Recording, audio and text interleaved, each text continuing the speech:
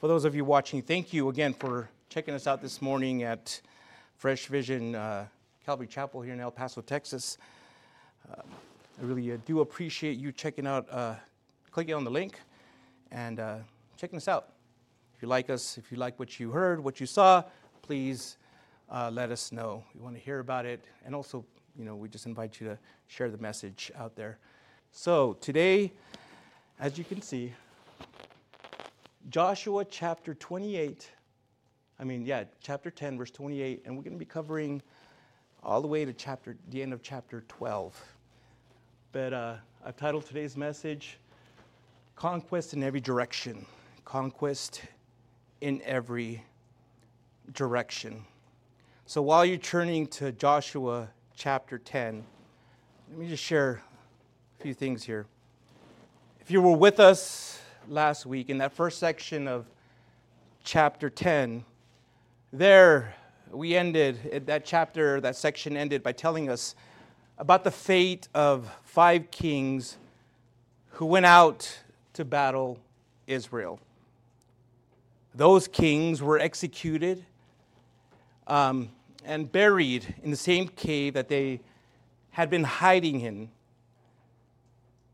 Now, after they died, after they were executed, their deaths not only gave Israel control of those cities that they ruled, but it also meant that now they were also in control of pretty much the central part of the land.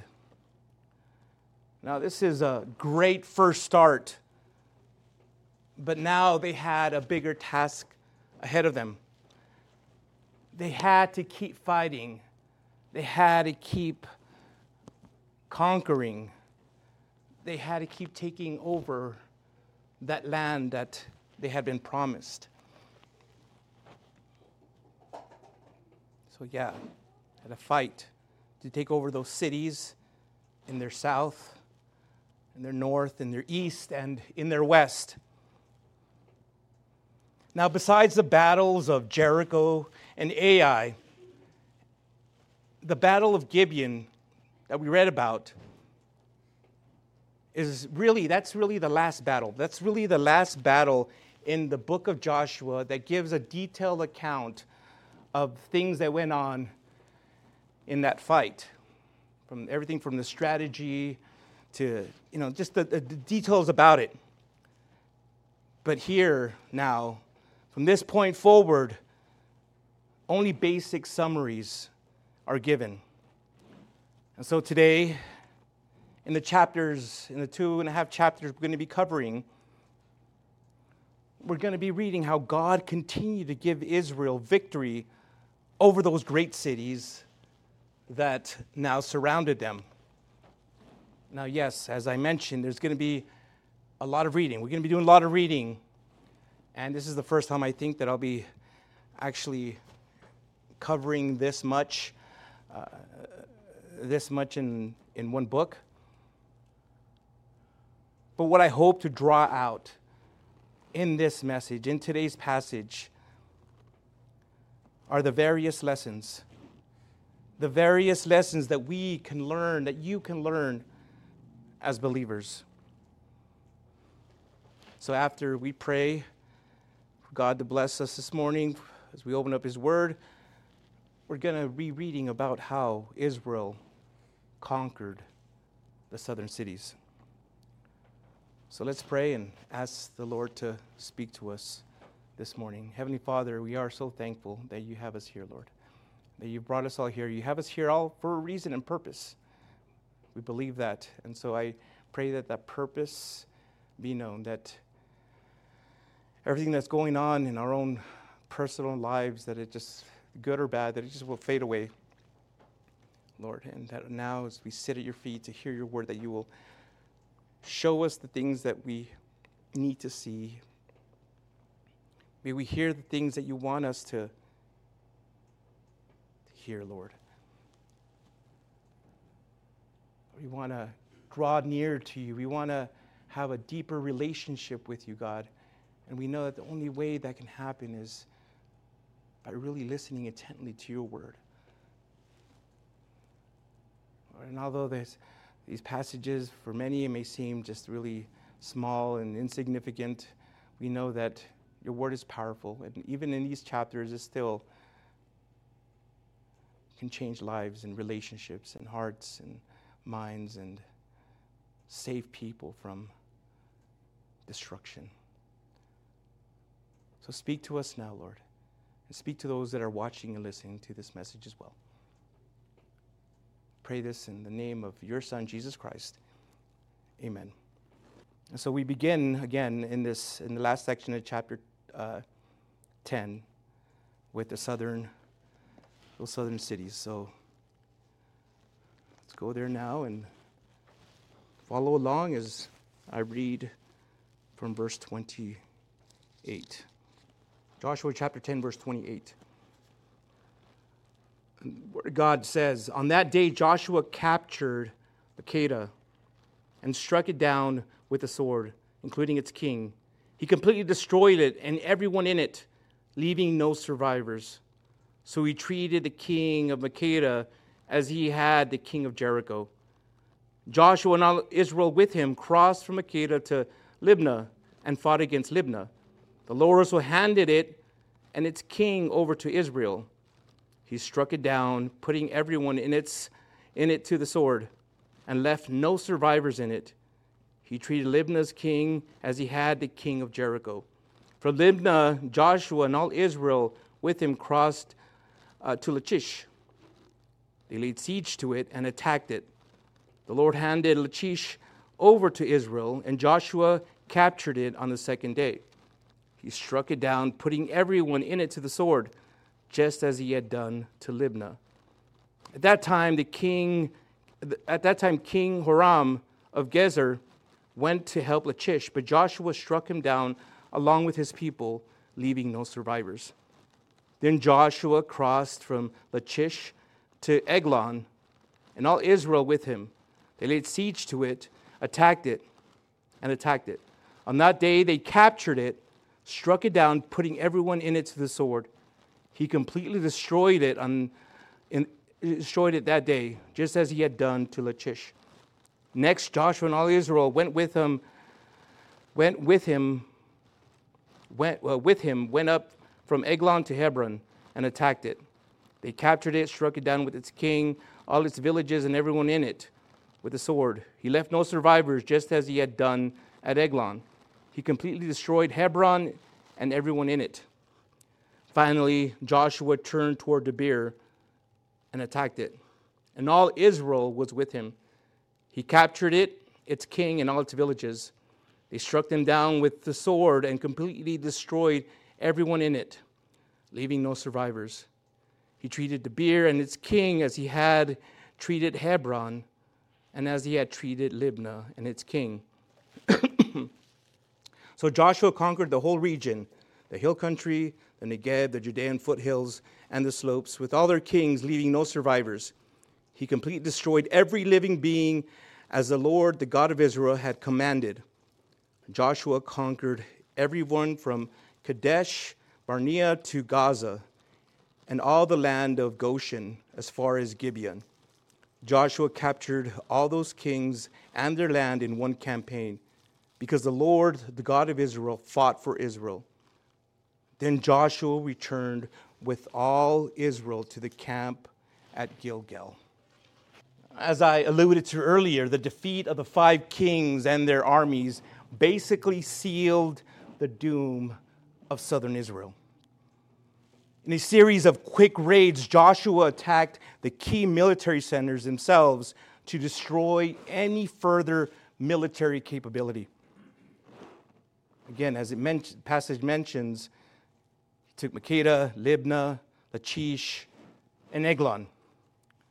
These cities, ranging roughly from north to south, guarded the approaches to the southern highlands.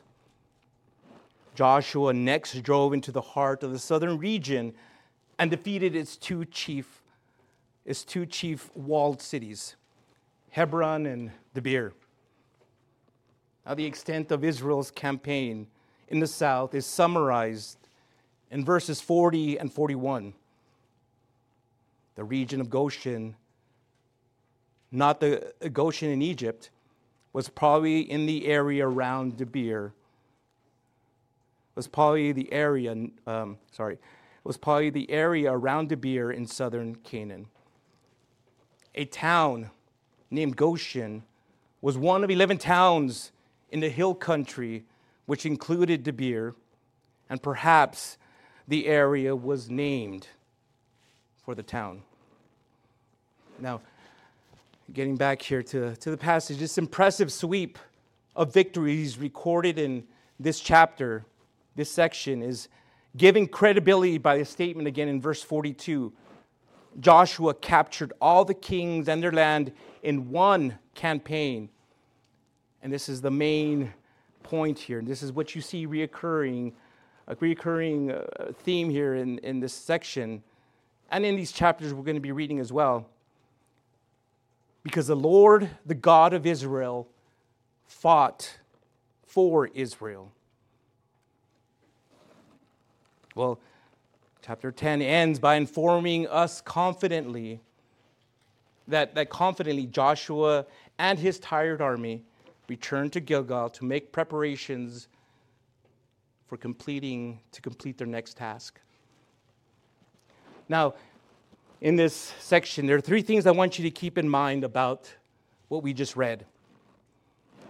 First of all, it's important to keep in mind that the only reason Israel effortlessly beat their enemies over a wide territorial expanse was because God had fought for it. Again, the words at the end of verse 42 are essential. And it's basically the same words found in verse 14. And so again and again, the book of Joshua reminds us, those of us reading this book, that God is in control of all events. So even as you see the craziness that's going on there right now at this very moment in Israel, God is still in control, church.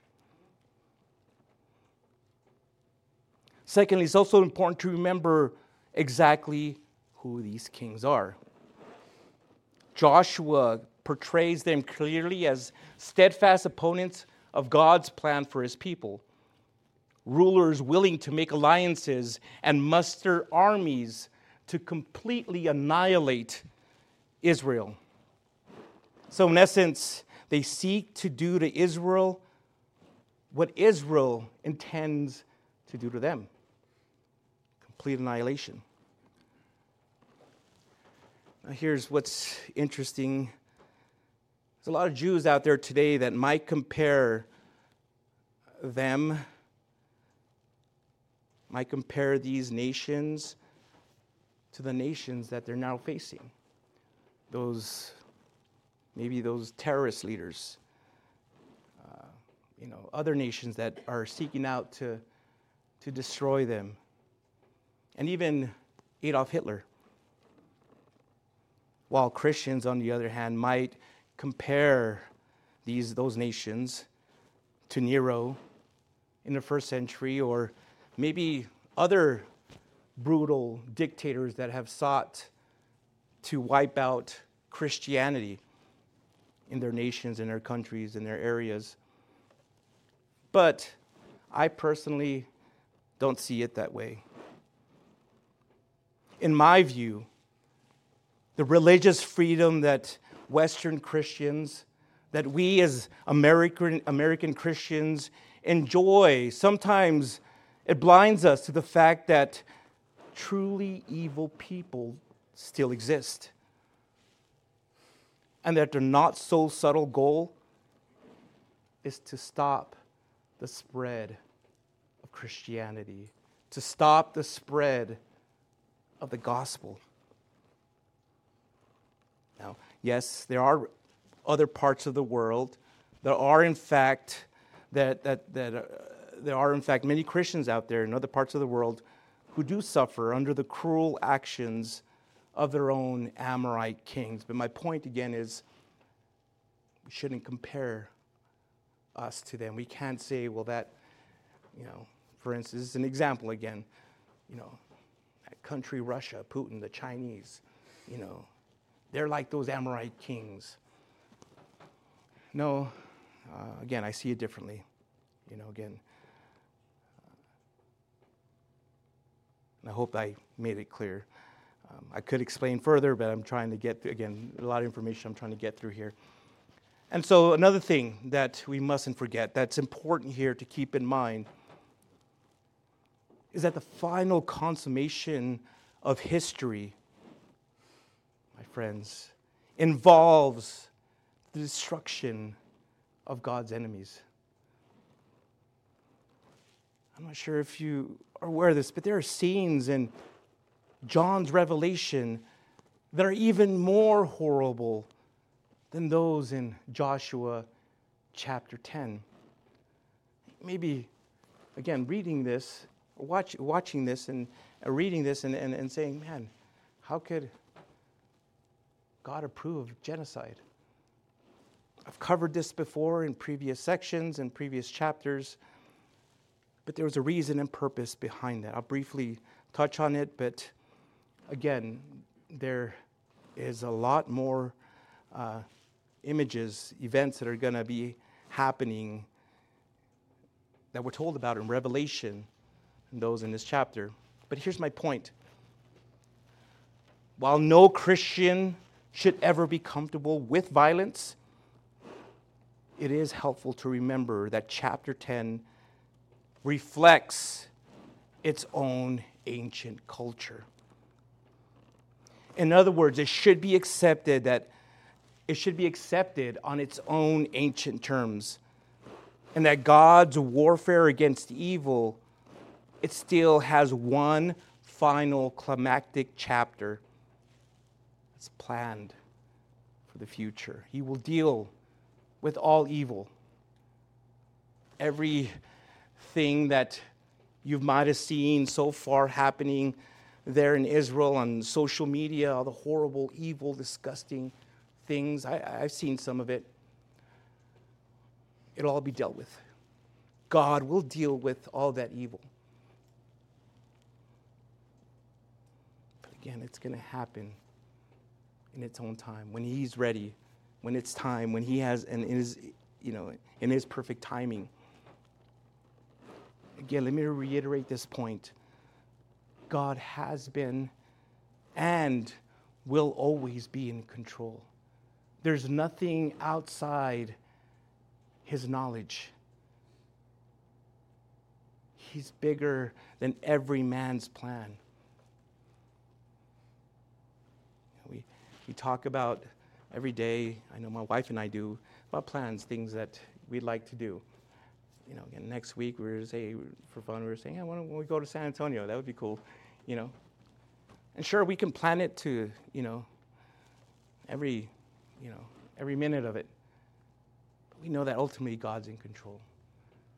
He knows what's happening. So if you're that kind of person that likes to plan every minute and every detail to anything that you do, if you're that regimented, just keep in mind that, again, everything happens according to God's plan. So it's important, again, to just pray.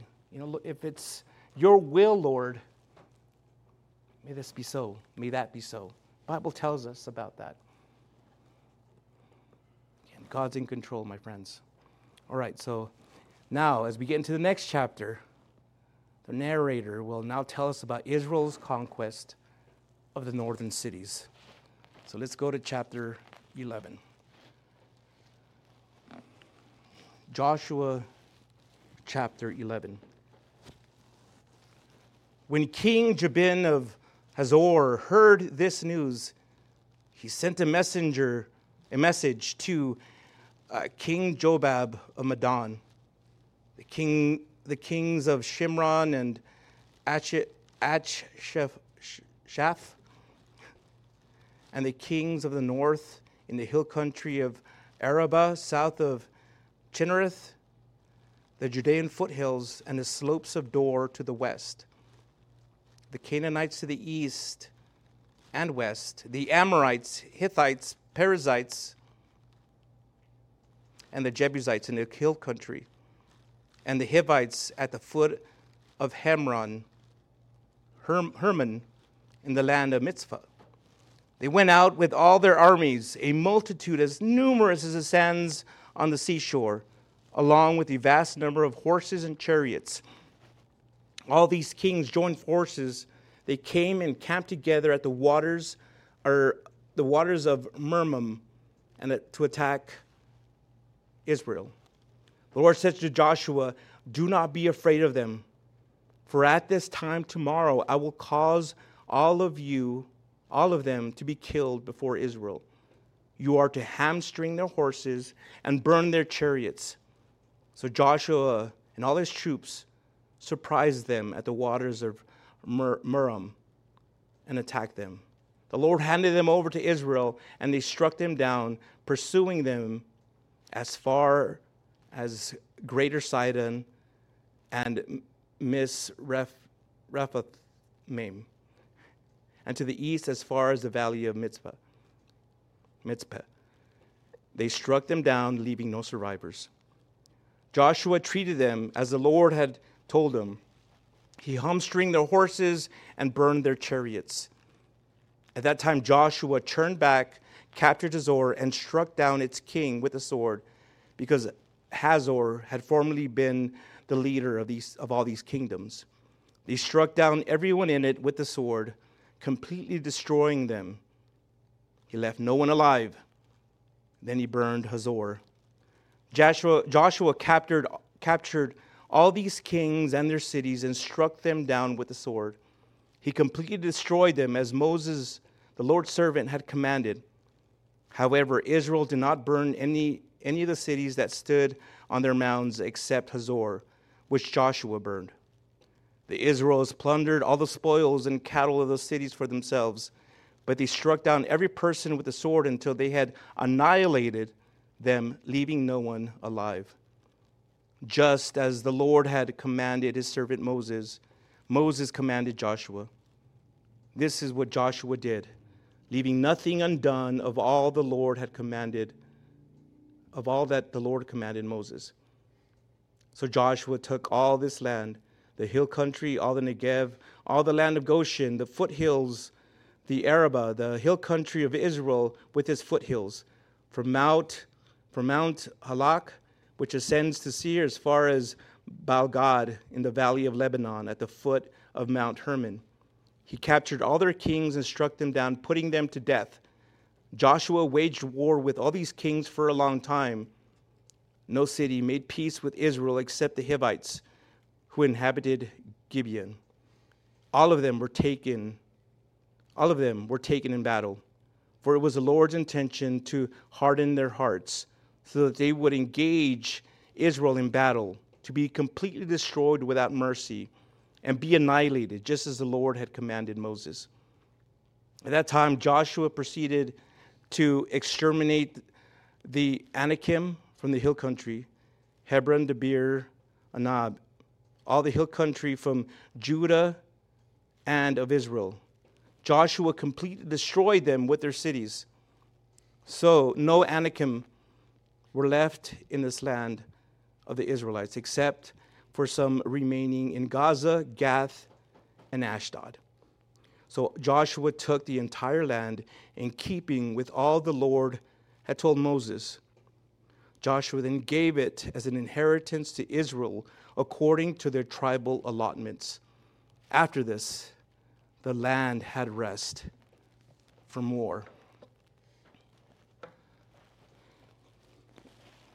Now, let me just say, it's important, if you haven't been part of our church for a while, or you haven't,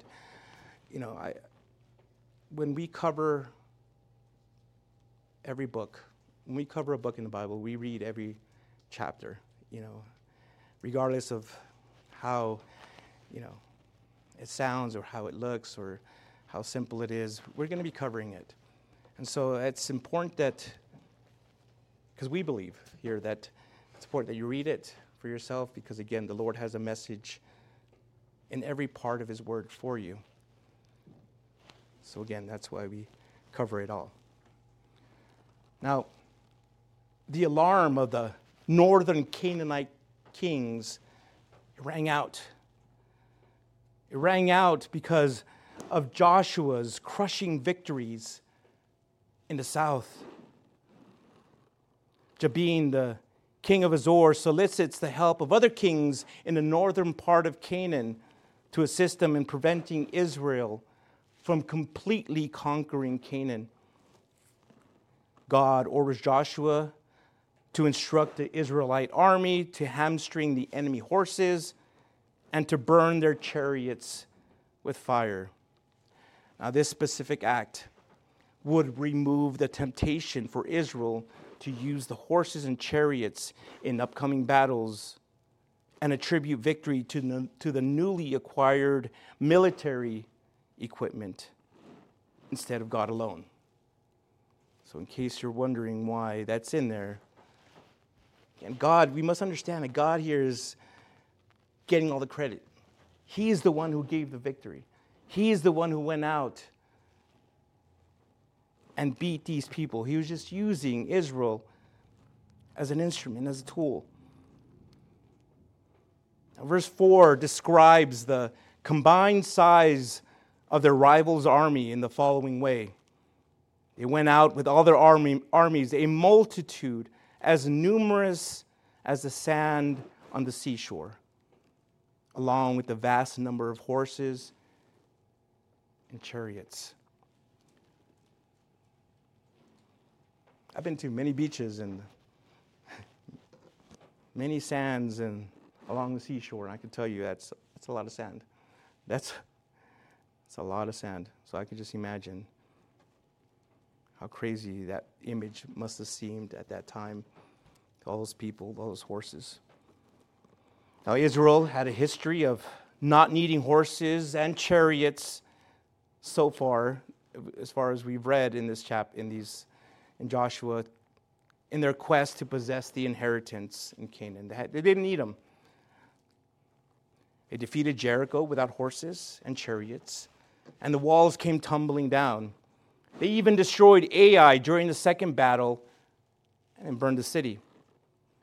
They eliminated the southern five-king confederacy and turned kings hiding those kings' hiding place into their mausoleum. Now, they disseminate the kings and their kingdoms during the northern conquest. Let me say this. We may feel tempted to bypass the book of Joshua because of these reports of violence, of annihilation, of extermination. But we must remember that God is a merciful God.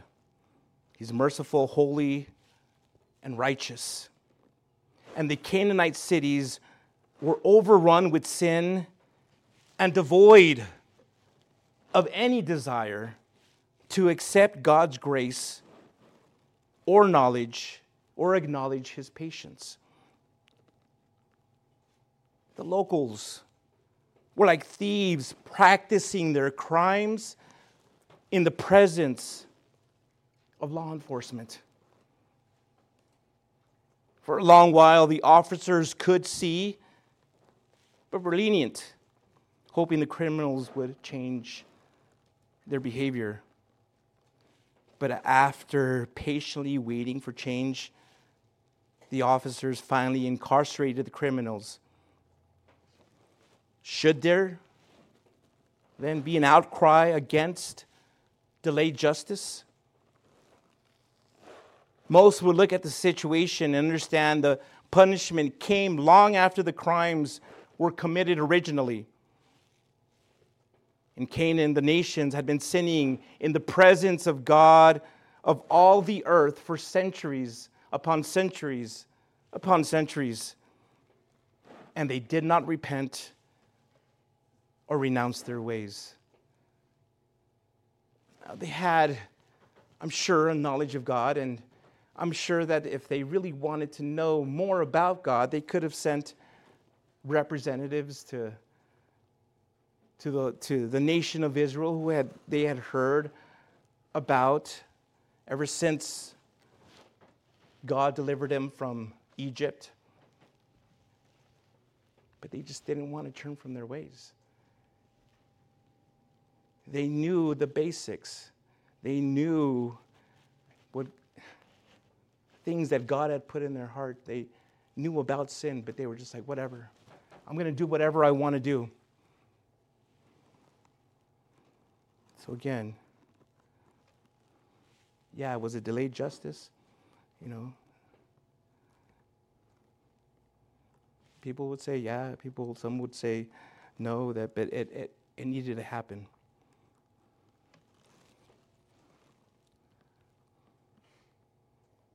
Even the formidable Anakim were removed from the land. As noted in the wonderful summary again in this chapter, there in verse 23 it says, so Joshua took the entire land in keeping with all the Lord had told Moses. Did you know that these were the Canaanite giants? These were the Canaanite giants who had originally struck fear in the Israelite spies decades before.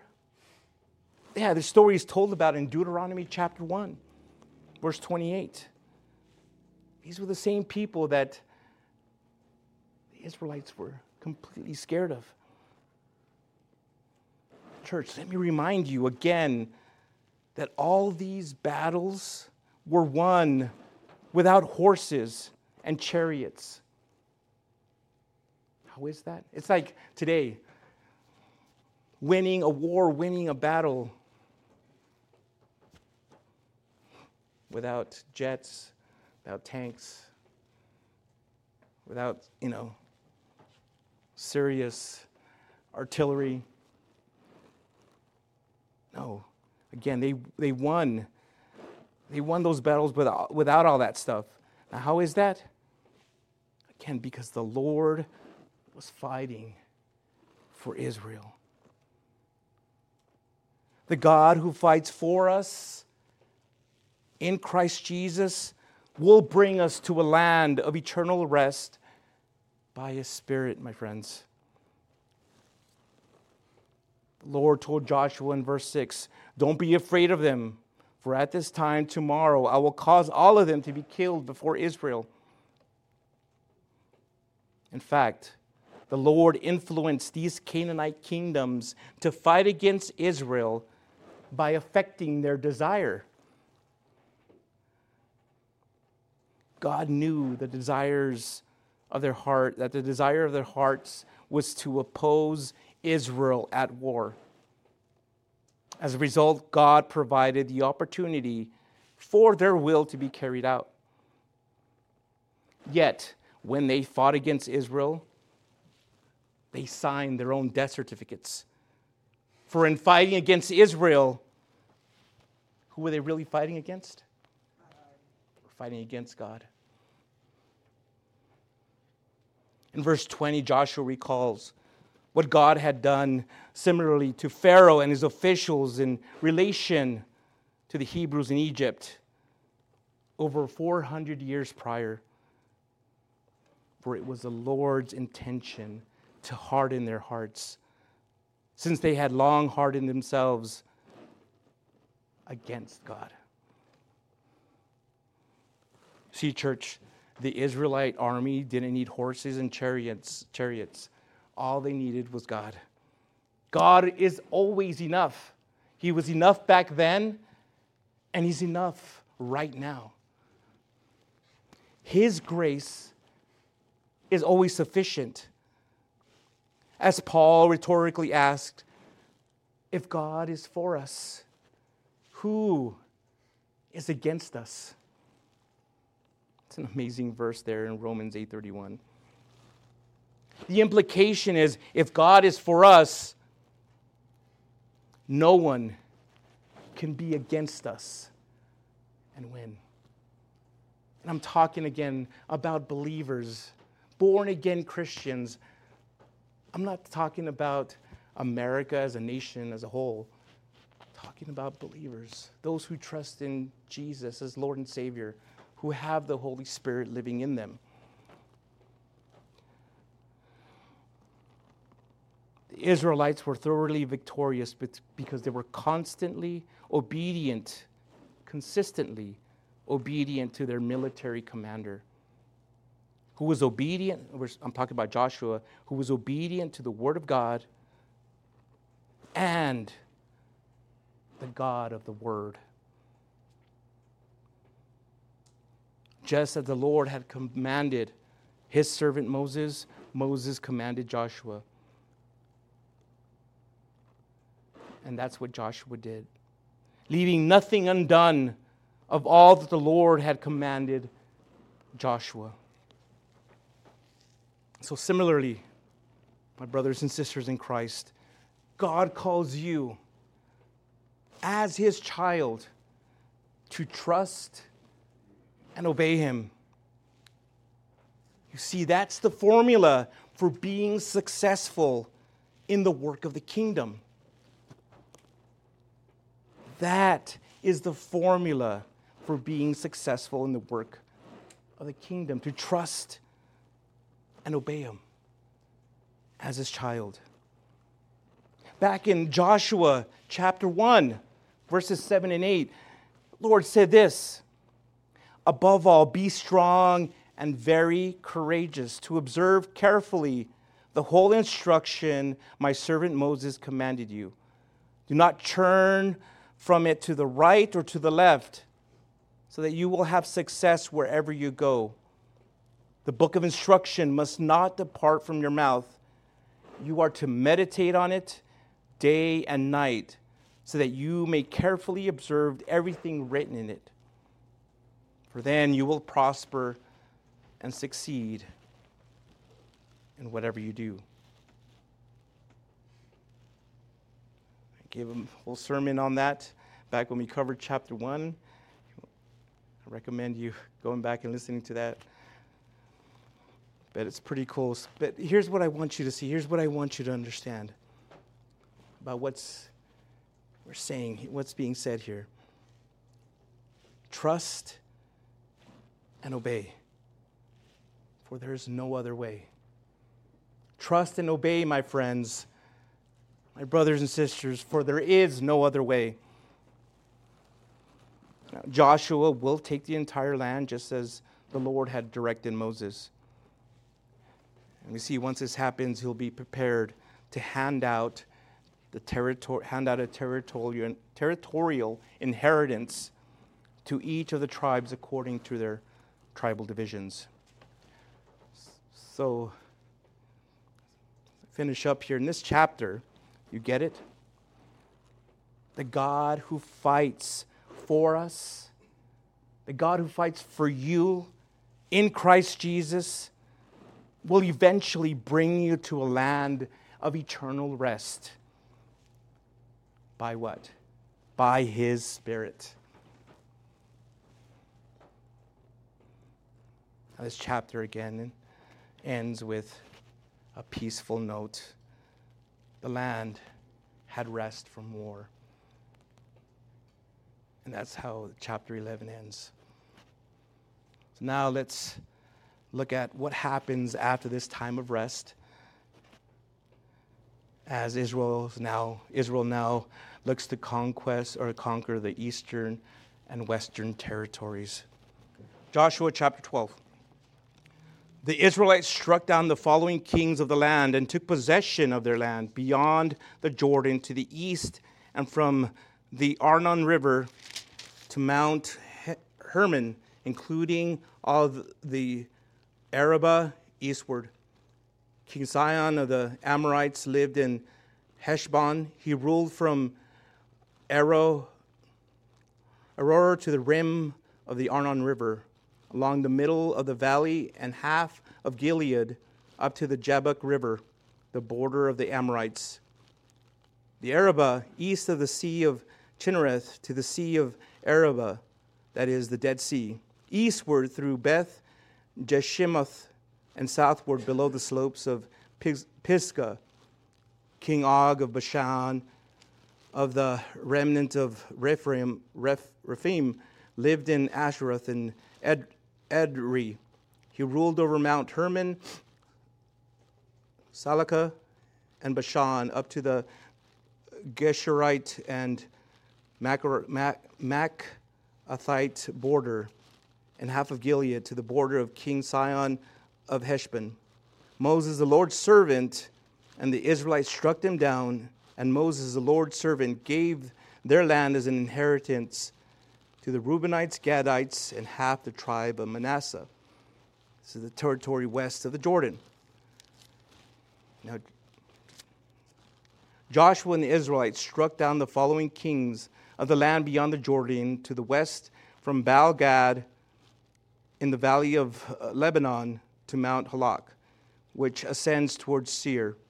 Joshua gave their land as an inheritance to the tribes of Israel according to their allotments: the hill country, the Judean foothills, Arabah, the slopes, the wilderness, and the Negev, the lands of the Hittites, Amorites, Canaanites, Perizzites, Hivites, and Jebusites. The king of Jericho, one. King of Ai, which is next to Bethel, one. The king of Jerusalem, one. The king of Hebron, one. The king of Jarmuth, one. The king of Lachish, one. The king of Eglon, one. The king of Gezer, one. The king of Debir, one. The king of Geder, one. The king of Hormah, one. The king of Arad, one. The king of Libnah, one. The king of Adullam, one. The king of Makkadah, one. The king of Bethel, one. The king of Tupah, one. The king of Hepher, one. The king of Aphek, one. The king of Lash-Aran, one. The king of Madon, one. The king of Hazor, one. The king of Shimron-Meron, one. The king of Achshaph,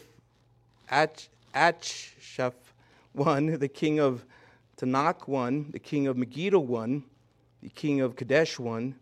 The king of Jokanim in Carmel, one. The king of Dor in Naphath Dor, one. The king of Goim in Gilgal, one. The king of Tirzah, one. The total number of all kings, 31. That ends chapter 12. All right. Hope you followed along with that. All right. Now, if you're anything like me and enjoy watching a good action movie, you may be saying to yourself at this point, that's it?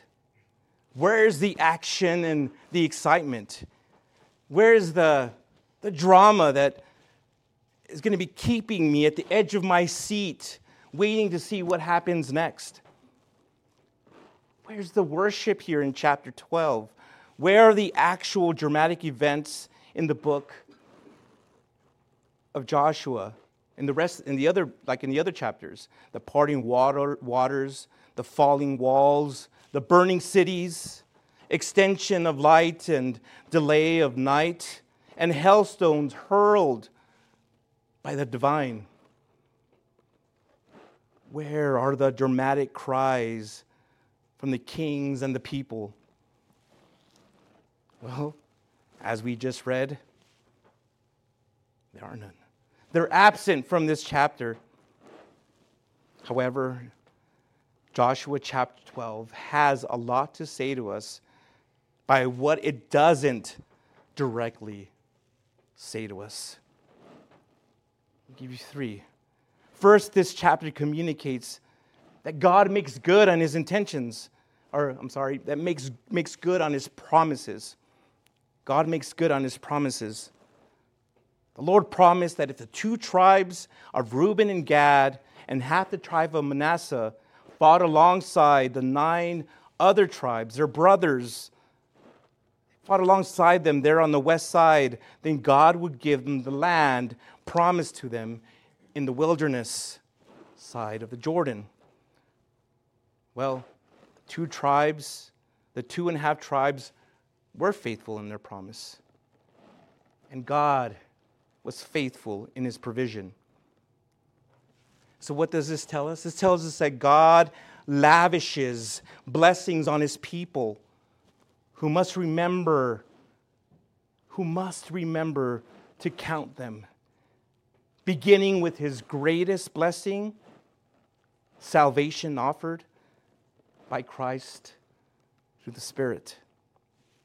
Now, some promises and covenants are unconditional, like the Noahic covenant. Noahic covenant. That's the covenant of Noah. In that covenant, there in Genesis chapter 9, God promised the whole world would never again be destroyed by flood. However, this covenant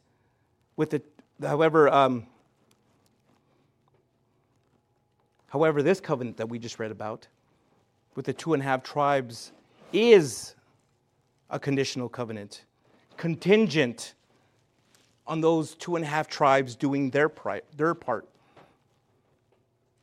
Then, and only then, was the land promised to them on the east side.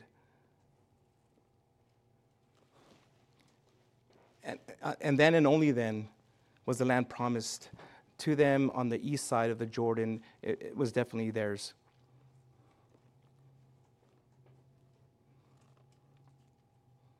If we, as believers, abide in God and live out His Word, He will bless us. He will bless us, church, with the fruit of His promises found in His Word. I'm not talking about prosperity preaching. I'm not a prosperity preacher. Not at all. We know that we abide in His Word. He will bless us with the fruit of His promises. It's standing on the promises of God in obedience and reaping the benefits God has promised. We, as believers, we reap them according to obedience to His Word, not according to our wishes. Second, this chapter articulates the significance of past experience with God producing present confidence in God. Whenever Israel faced any present challenge or encounter, they could always look back and see how God delivered them in the past. By doing that, this assured Israel that God could surely deliver them in the present. This was the basis of David's confidence when he faced Goliath, the giant, that champion of the Philistines. Goliath was shocked that King Saul, a great warrior, would send a youth, a young man with no military experience, who was just a shepherd, who just came to the battlefield to give his brothers sandwiches. He was shocked that the king would send this young man to go out and face him in battle.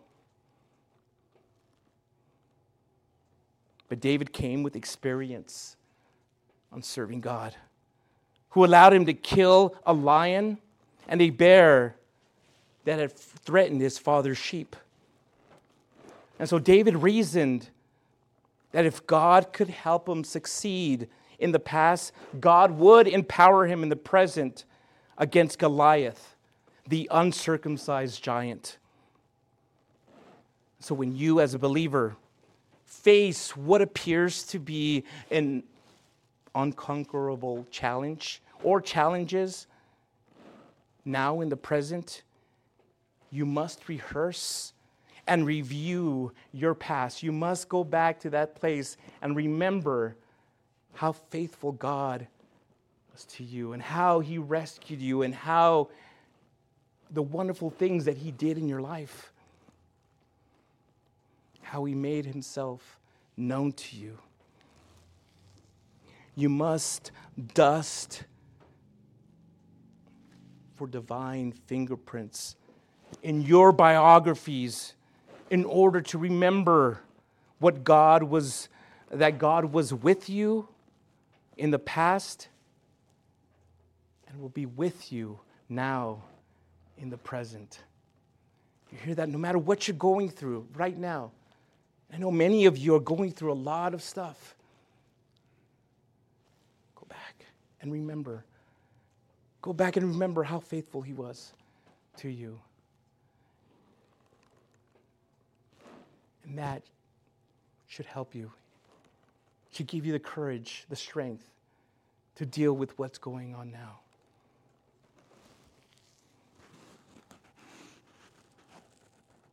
Again, this should give you great confidence in God.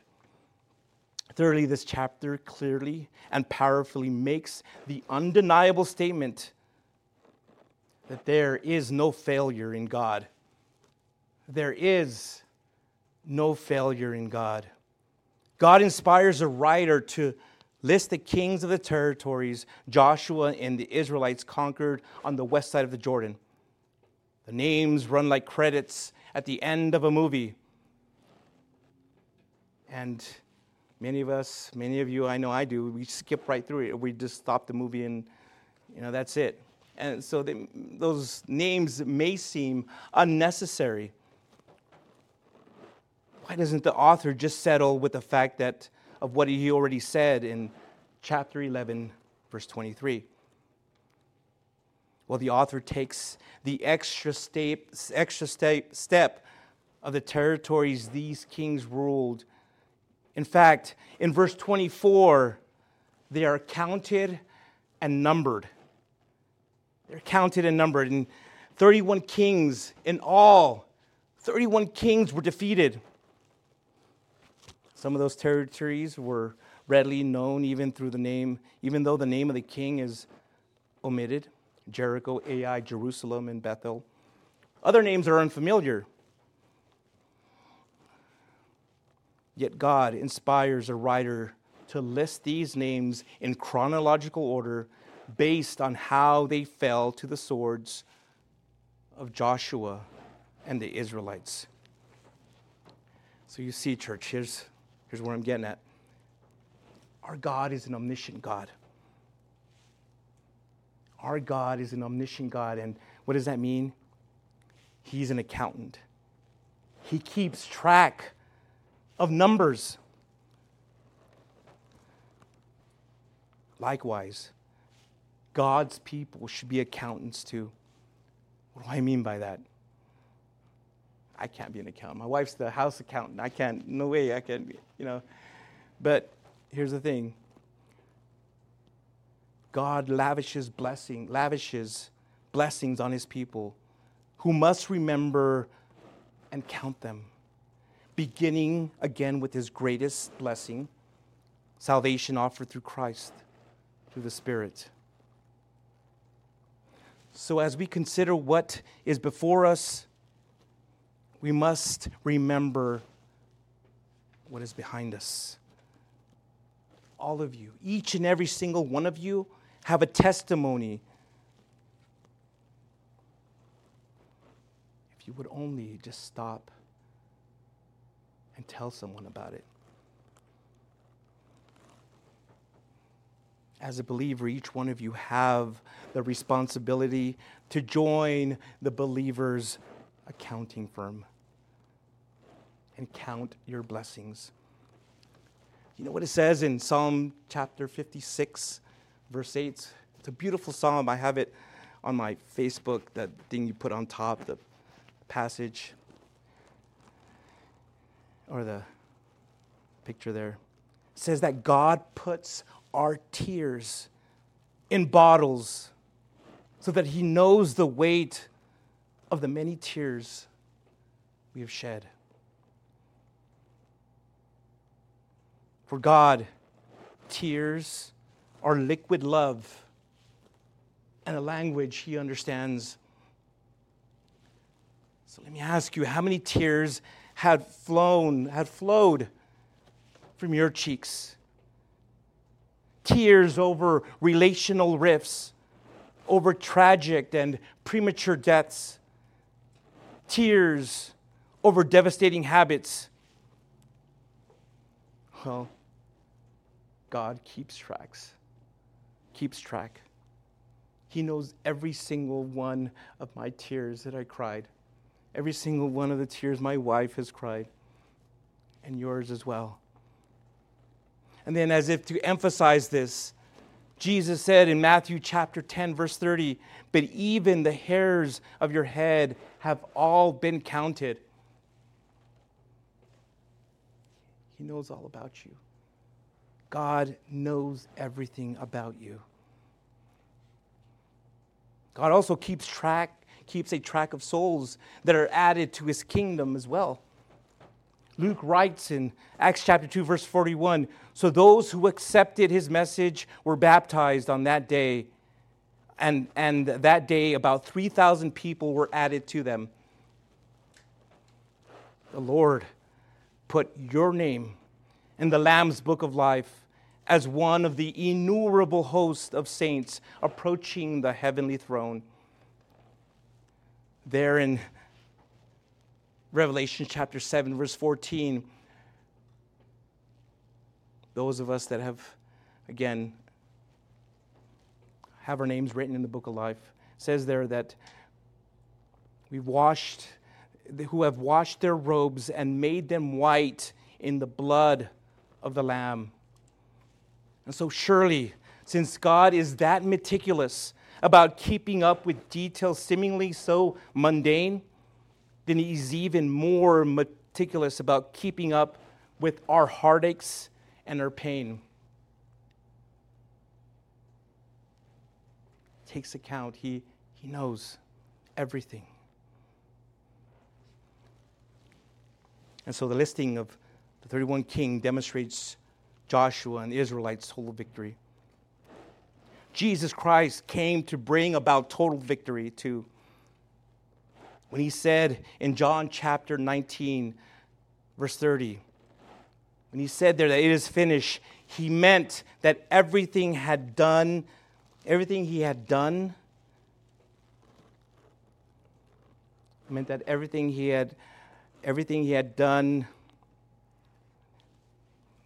I guess I'm getting a little tongue-tied here. It meant that everything he had done everything his Father sent him to do. He had done everything his Father sent him to do. Every enemy was defeated. And the last enemy, death, was given notice of utter defeat. Jesus, if you didn't know this already, took the sting out of death. And his resurrection by the Spirit robbed the grave of its victory. Like Joshua, he left nothing undone. As the Old Testament Joshua completed his work and addressed all he was to do, so the New Testament Joshua, our Jesus, our Savior, will complete his work and leave nothing undone. So right now, at this very moment, Jesus is interceding for his spiritual siblings, you and me, as our great high priest. The ministry of salvation and redemption is complete. However, the ministry of intercession is ongoing. Hebrews 7:25 says that Jesus is high priest who always lives to make intercession for us. We as God's children survive, and we survive alone because he is interceding and praying for us. And so we are to follow his example and also leave nothing undone. And so to wrap it up here, Joshua chapter 12 is a resounding announcement to Christians, to you and I, that face foe after foe, challenge after challenge. My friends, God is our mighty fortress. This list is an example of our need to recount, as Matthew chapter 1, verses 1 through 17 says, or as is that list in Matthew chapter 1. In that list, which believers might skip in order to get to the meat of the book, that there is a story of all of us. Read those names. Look at their history. Read what they went through. Read the kind of people they were. Regardless of our origins, our pasts, our sins, or our failures. We, you, my brother and sister, are important to God, who lavishes His blessings on you and on me. So let me end with this. We must remember and count them. Remember and count those blessings, beginning again with that greatest blessing. Begin there. Salvation that you were given by Jesus. Remember that, my friends. Let's close in prayer. Heavenly Father, thank you again for your word. Thank you that you've given it to us. Thank you that you've allowed me to give me the privilege to not only read your word publicly, Lord, but share the message that's behind these words.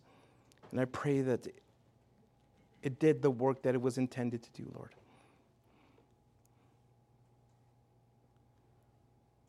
I know that there was a lot covered here, Lord, but I believe and I know that there was something in here for everyone. Whether it was in chapter 10, 11, or 12. Maybe somebody needed to hear all of it. So I pray that the seed was planted and that it will eventually grow into beautiful fruit. If you're watching and listening to this and now want to receive Jesus as your Lord and Savior, I want to invite you to the cross of Jesus. And there before Him, pray this. Lord Jesus, I know that I'm a sinner and I ask for your forgiveness. I believe you died for my sins and rose from the dead. I now turn from my sins and confess you as my personal Lord and Savior. Thank you for saving me. Now fill me with the Holy Spirit so that He may help guide me in my new born-again life. In your name, amen. Thank you so much for visiting us here at Fresh Vision Calvary Chapel. We hope you were blessed by Pastor Angel's message. For more information about Fresh Vision Calvary Chapel, such as our service time or how to get connected, please visit our website at fvccelp.com. If the Lord is leading you to give to the ministry of Fresh Vision Calvary Chapel, there's a PayPal link in the video description below. Once again, thank you so much for visiting us here at Fresh Vision Calvary Chapel. We hope to see you again soon.